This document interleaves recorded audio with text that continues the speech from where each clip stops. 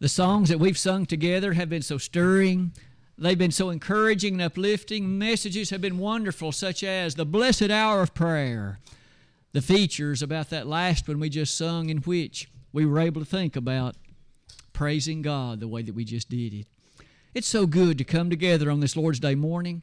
I hope each of us have been able to arrive in a place of both body and spirit in which we can offer to God the heartfelt worship that is in our being. And as we do that today, to think somewhat about another controversial topic. This is our third one of the year. We did one in January and then in February. And so the second Sunday in March has brought us to the topic that you see before you this morning. As has been the case in each of these so far, I believe you'd agree with me that our discussion has surrounded the following sets of ideas. It's not our goal to appreciate controversy just because men call it so. We want the Word of God to do the talking and the Word of God to do the express presentation, and many times that takes away all the controversy. You and I today are going to study about music and worship. Now, this is not something that's foreign to us or unfamiliar to us. We've no doubt often considered it, heard lessons relating to it. But today, why don't we think about that from a new perspective? Appreciate some of the characteristic features of the text, and also add into that some understandings that go with our common observation. Wouldn't it be fair to say that music and worship has been a part of that which we find reading in the Bible for many, many millennia? Even in the Old Testament, they would in fact employ music. What you and I recognize the question of the moment today is, what about mechanical instruments of music? What kind of music does God want? A mechanical instrument. As you and I give some thought to that topic and that discussion today, you and I will certainly appreciate several things, not the least of which will be some of the matters at the bottom of that opening slide. You may have neighbors or acquaintances or friends, and as you inform them, or at least as they ask and you reply that you're a member of the body of Christ, the church of Christ, sometimes one of the first comments, well, you're among those people who don't believe in music. Well, that may afford an opportunity to discuss or at least to offer some thinking as to that whole situation and that whole scenario. Why don't we then devote our attention today to reflecting upon issues connected to that? And the first one's going to be this one. May I offer you this thought? We may on occasion have the perspective that we may well be the only ones that do not approve of the usage of a mechanical instrument of music in worship. I do hope, though, that after we finish this slide, you'll recognize we by no means are the only one. First of all, could I invite us to begin the slide, though, in some ways the whole lesson like this. Truth is not determined by majority vote. Truth, in terms of this subject or any other, is not determined by a number who are in agreement with us. And so the first thing I'd say is, even if we were the only one, if that's right, then that settles it. We don't need any large number in order for something to in fact be reckoned as right. But isn't it fascinating in Exodus 23:2 when Moses warned the children of Israel, "Thou shalt not follow a multitude to do evil." There are many instances when the multitude, you see, is choosing to do that which is not the right thing, and we surely wouldn't want to be numbered amongst the multitude in a case like that. That second statement on the slide then reads like this. Practically all religious groups rejected the use of mechanical instruments of music as late as the 17th and the 18th centuries. And in many ways would like to expressly emphasize that again. Many, in fact, virtually all of those religious organizations that you can now think of which do not only use mechanical instruments, but also overwhelmingly do so. They didn't begin that way. The Methodist Church, the Baptist Church, the Presbyterian Church, none of them used mechanical instruments of music in the early days of their existence. Obviously, their perspective has changed. Their viewpoint is not as it was at that time. In order to highlight that, I thought I'd share with you some quotations from their people So these aren't things that I've made up or that some Church of Christ person has written. But look at these. May I ask you to notice this first quotation? The very person who founded the Methodist Church, John Wesley, he made this comment. I have no objection to instruments of music in our worship, provided they are neither seen nor heard. How about that? When the Methodist Church thus began, back again in the early 1700s, it was the understanding that the employment of a mechanical instrument of music was not only not approved, it was not even a consideration. How about the second quotation?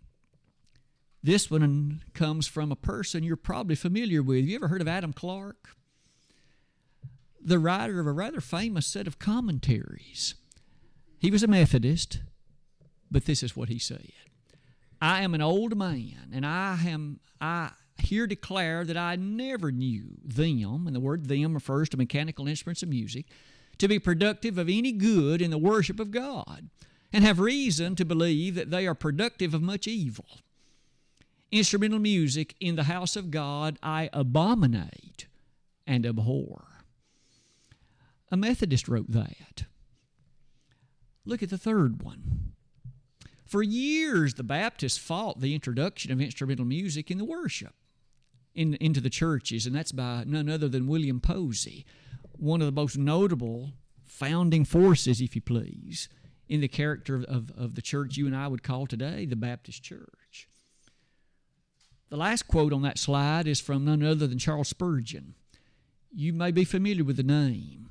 He was the, quote, pastor of a Baptist church in Atlanta. Over 20,000 people on a weekly basis would worship under his teaching.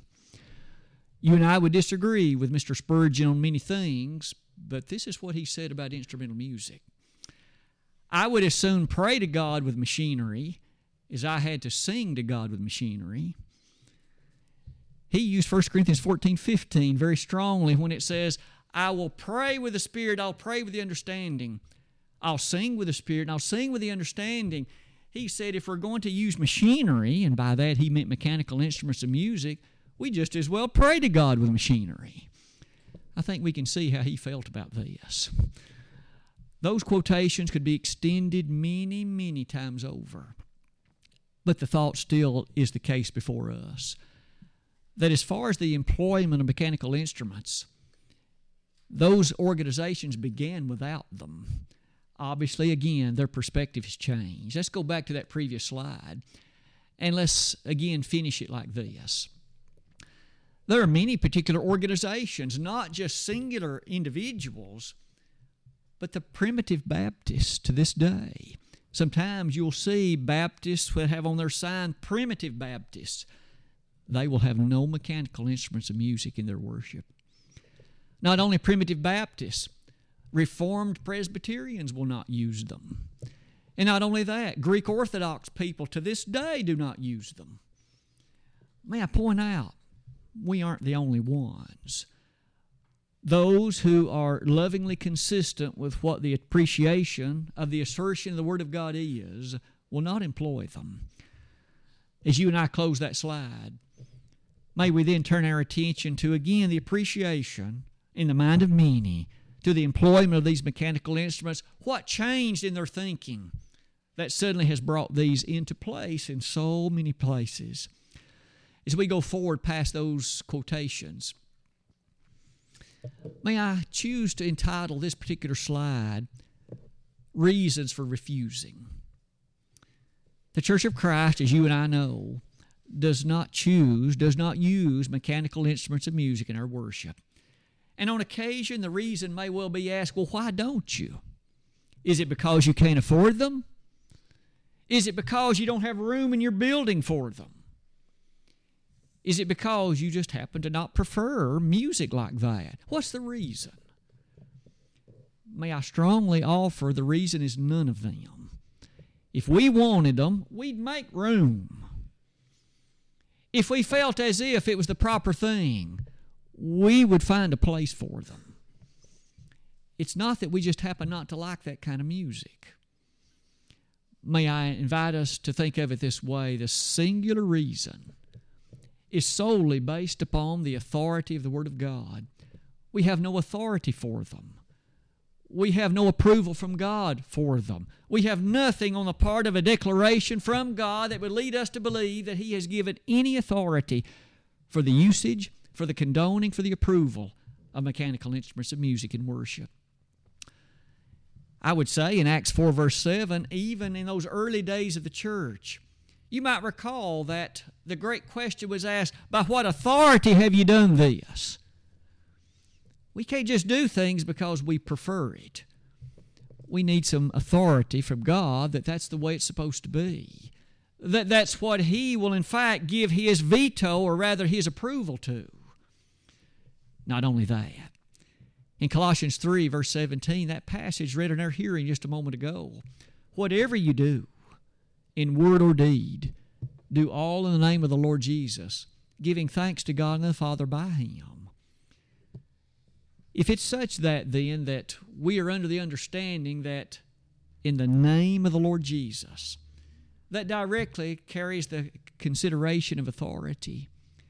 And therefore, you and I recognize if we're going to play a guitar or a drum, or if we otherwise are going to speak about the nature of an organ or otherwise, we need God to grant us the absolute approval of doing such a thing. Because after all, He did not seemingly like it in Amos 5 verse 23. He said, you play the viol, I want it stopped. If we are now to offer something like that to Him now, should we not want Him to overtly tell us that that's what He wants? You may notice that near the bottom of that slide, you and I have 8 different authors in the New Testament. That is to say, inspired gentlemen who penned the nature of those 27 New Testament books. Those 8 authors are Matthew, Mark, Luke, and John, Peter, James, Jude, as well as the other John. But one more time, as you think about all of them, aren't we reminded? Not a one of them has given approval to the characteristic usage of mechanical instruments of music in worship. As you close that slide with me, we do note this. There is clear and abundant approval for singing. That text read today in Colossians 3 verse 16. That text that might be mentioned in Ephesians 5:19. That statement of Hebrews 2 verse 12, just to name 3. And in each one of them, you and I find the statement of God as it makes reference to music. And in each case, it's singing. In the midst of the church will I sing praise unto Thee. What a lovely passage. That is the text of Hebrews 2 verse 12. I would submit as we close that slide, to my knowledge, there's not a person living, either now or in the past, who has ever argued with the approval of singing. What we're talking about is, what then about this playing of a mechanical instrument? What about that? There are some objections that are often offered and some reasons that are sometimes discussed in light of it. Before we begin to look at them, I'm going to mention one final thought. And it is one that is certainly worthy of some consideration.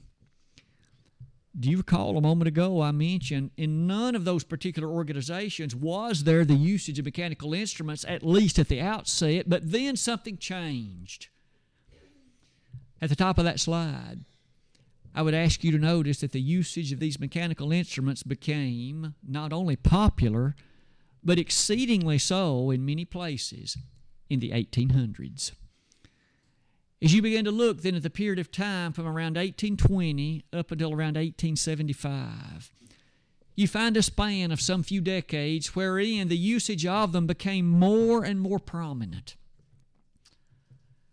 As far as the Church of Christ, I'd be quick to say this. There are some churches that label themselves Churches of Christ that do employ mechanical instruments of music. As far as I know, and it would seem that history will back me up, it was in the little town of Midway, Kentucky in 1859 when a gentleman named L.L. Pinkerton, in fact, he even bragged about it. Later he would write, as far as I know, I was the first one to introduce the playing of mechanical instrument of music. It was in a little church there in Midway, Kentucky. I would think it rather intriguing that to this day, if you visit Midway, Kentucky, there's a college there named Midway College, and in their library there's a little display case, and they've got a melodeon sitting in that display case. And a tour guide will, in fact, somewhat say, this is the first instrument that was ever played in the so-called Christian church as it relates to the worship of God, and almost say it with a bit of prideness. I would say that there are some who would quickly point out, look at how little it is. A melodeon is not a very big instrument. Somewhat interesting to note in that light that little situation was not the first. As far as I can tell, 10 years later, in 1869, in St. Louis, Missouri, there was the introduction, the usage of a mechanical instrument of music in their worship. If you would, please take a look at the dates I've asked you to note next. So if we were to begin the count at 1859, by 1906, think about how short amount of time that is really. 41 plus 6, 47 years total. In that light, you may wonder what was so significant about 1906. Here's what was significant. In the decade of the 1880s and the 1890s, the usage of mechanical instruments in worship became so prominent and so accepted that there came to be a recognized distinction. Some brethren used them and others didn't. By 1906, it was a full-fledged division. The groups were then reckoned as separate in the cataloging of the religious organizations by 1906. You may wonder what the different names are. The Church of Christ held to those that did not use those mechanical instruments. The name, by and large, adopted by those that did was the Christian Church. And to this day, that tends to still be a rather notable distinction between the two groups. Not to say it's the only one, but certainly a very notable one. A great deal of work and sternness with respect to the teaching of the Bible took place in those decades, attempting to encourage brethren to remain loyal to the declaration of the Bible. Men like David Lipscomb, N.B. Hardeman, A.G. Freed, and so many others, as they wrote in various publications, striving to encourage brethren to not be swayed by the declarations and the teaching of men, but to allow the Word of God to state concerning these matters. Shortly after 1906, there was a movement that began, and may I say, in our day today, it reached a bit of a crescendo around 15 years ago. You may recall there were those who said, look, we need to reunify with the Christian church. Churches of Christ need to go back and be with them. Excuse me. We weren't the ones that were wrong in this. They were. They were not going to change anything. We were just supposed to accept these instruments, but that's the very thing that caused the division in the first place. Should it not be noted in that light that division never seemingly gained a lot of ground? Or, the reunification push never seemingly gained a lot of ground. But it does at least ask us to consider the following. Those objections that I mentioned earlier, objections wherein there are some who might again offer reasons why that it might be okay in their mind to use a mechanical instrument of music in worship. One of the first statements you on occasion may hear is this one. They used them in the Old Testament. Didn't David use them? Didn't various other Old Testament persons make use of them? Look at some of these comments. First of all, just because something was authorized or even used in the Old Testament does not mean that it's authorized or to be used today. In fact, isn't the issue about Moses and the rock at least an example of a situation where something might be authorized or even done at one time, but then it may not be done sometime later? In Exodus 17, God commanded Moses to smite a rock and water would come out of it, and he did. In Numbers chapter 20, Moses struck a rock, water come out of it, but God did not approve that one. Interesting, isn't it? What God approved on one occasion, under a certain circumstance, He did not approve later. Not only that, what about animal sacrifices? They were offered in the Old Testament without a doubt. Should we do that today? The same kind of reasoning, thus, you might want to apply to music surely doesn't apply broadly to everything else. You and I know overwhelmingly that there is no animal sacrifice to be offered today. Hebrews chapter 10 is a masterful dissertation about how that would even be evil today.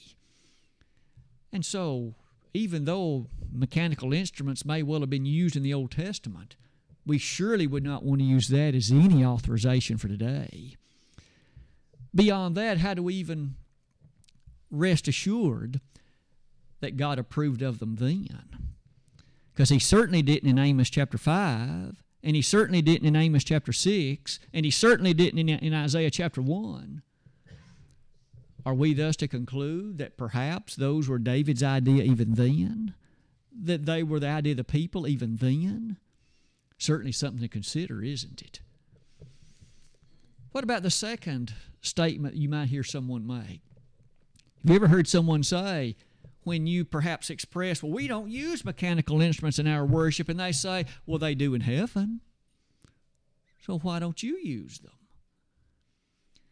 Well, what does the Bible say? Are they used in heaven? What's the circumstances that might be said concerning this? The text that is most often utilized is Revelation 14:2. May I ask you to read that or listen as I read Revelation chapter 14, verse number 2. And again, we're going to ask, what about the usage of mechanical instruments in heaven? And I heard a voice from heaven as the voice of many waters, and as the voice of a great thunder, and I heard the voice of harpers harping with their harps. Now, there are many things about that could well occupy our attention for much of the rest of our lesson this morning. But at the bottom of that slide, I would at least ask you to note this with me. There are so many of the presentations made in the book of Revelation, which themselves are governed underneath the presentation theme of chapter 1, verse 1. That is to say, things are signified. They are symbolically presented as truth of the major issue of principle that rests beneath it. Well, that being said, in a passage like this one, I find it extremely odd that we might, at least some, will take that verse number 2, especially the latter statement in it, as literal, and 2 verses later, it's clear that it is symbolic. Look at what's presented 2 verses later, verse 4. There's a description of virgins as the only ones going to heaven. Do we really take that literally? That anyone who's ever had sexual favors of that way surely must be lost, if I'm going to take that literally. Is that what that means? I believe you'd quickly notice then that some are quick to pick and choose what verses they might want to utilize as the basis for something. Could I offer you this thought? The earlier part of verse number 2, as it talks about the things that John heard and what they were like, many things are presented metaphorically. Note the word as. Well, might we say that those were clear comparisons. It's not that that was to be taken literally. Well, as far as that latter part of the verse, could you and I not make this statement? Things in the heavenly realm are very different than what takes place here on earth. We have no doubt about that. I would offer you marriage as one of them. We know angels don't marry, but yet people on earth do. And yet that heavenly realm is a great one.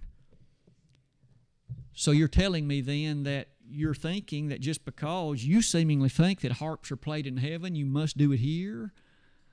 Kind of odd. Kind of strange. Again, would we each keep in mind that heavenly realm is rather distinct. What about a third observation? Some are quick to say, but the Bible doesn't tell me not to use them. Have you ever heard that one? There's no verse that says thou shalt not play a piano in worship. There's no verse that says thou shalt not play an organ. It's a bit difficult to consider that one with any degree of seriousness. I've tried to develop it rather easily with you like this. You and I know that there's no realm I know of any knowledge that's approached this way. Suppose you went to the doctor wrote you a prescription, and you go to the druggist and he hauls out a wheelbarrow full of medicine for you. And you say, what's all this medicine for? And the druggist says, the doctor didn't tell me not to give it to you. That's absolute nonsense. Nothing in the world works that way. You take your car to the local repair shop because there's an issue with its muffler.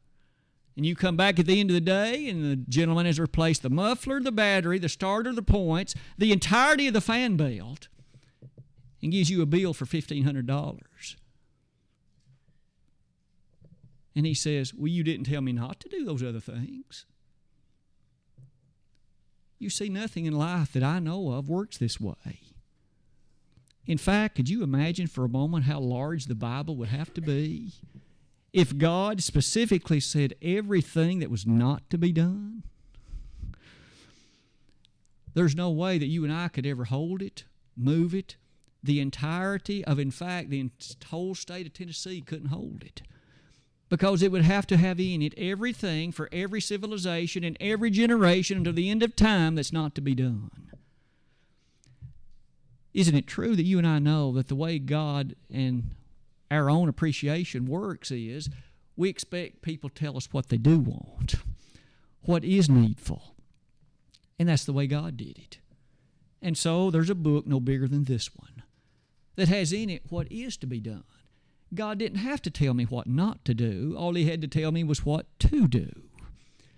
And so on that slide, isn't that exactly what the theme of Colossians 3:17 is? Whatever you do in word or deed, do all in the name of the Lord Jesus, giving thanks unto God and the Father by Him. So far today, as we've looked at some thoughts concerning music, may I at least offer that the principles concerning this easily extend to so many other matters and considerations touching service to God. I realize the topic of music has been a controversial one. But when the text says things like this, speaking to yourselves in psalms and hymns and spiritual songs, singing and making melody in your heart to the Lord, Ephesians 5:19. Let the word of Christ dwell in you richly in all wisdom, teaching and admonishing one another in psalms and hymns and spiritual songs, singing with grace in your heart to the Lord, Colossians 3:16. May I offer that at least in that latter one, there's an amazing amount of detail presented. Whatever kind of music is under discussion is music which admonishes and teaches. Two things that no mechanical instrument can ever do. Because an instrument is lifeless.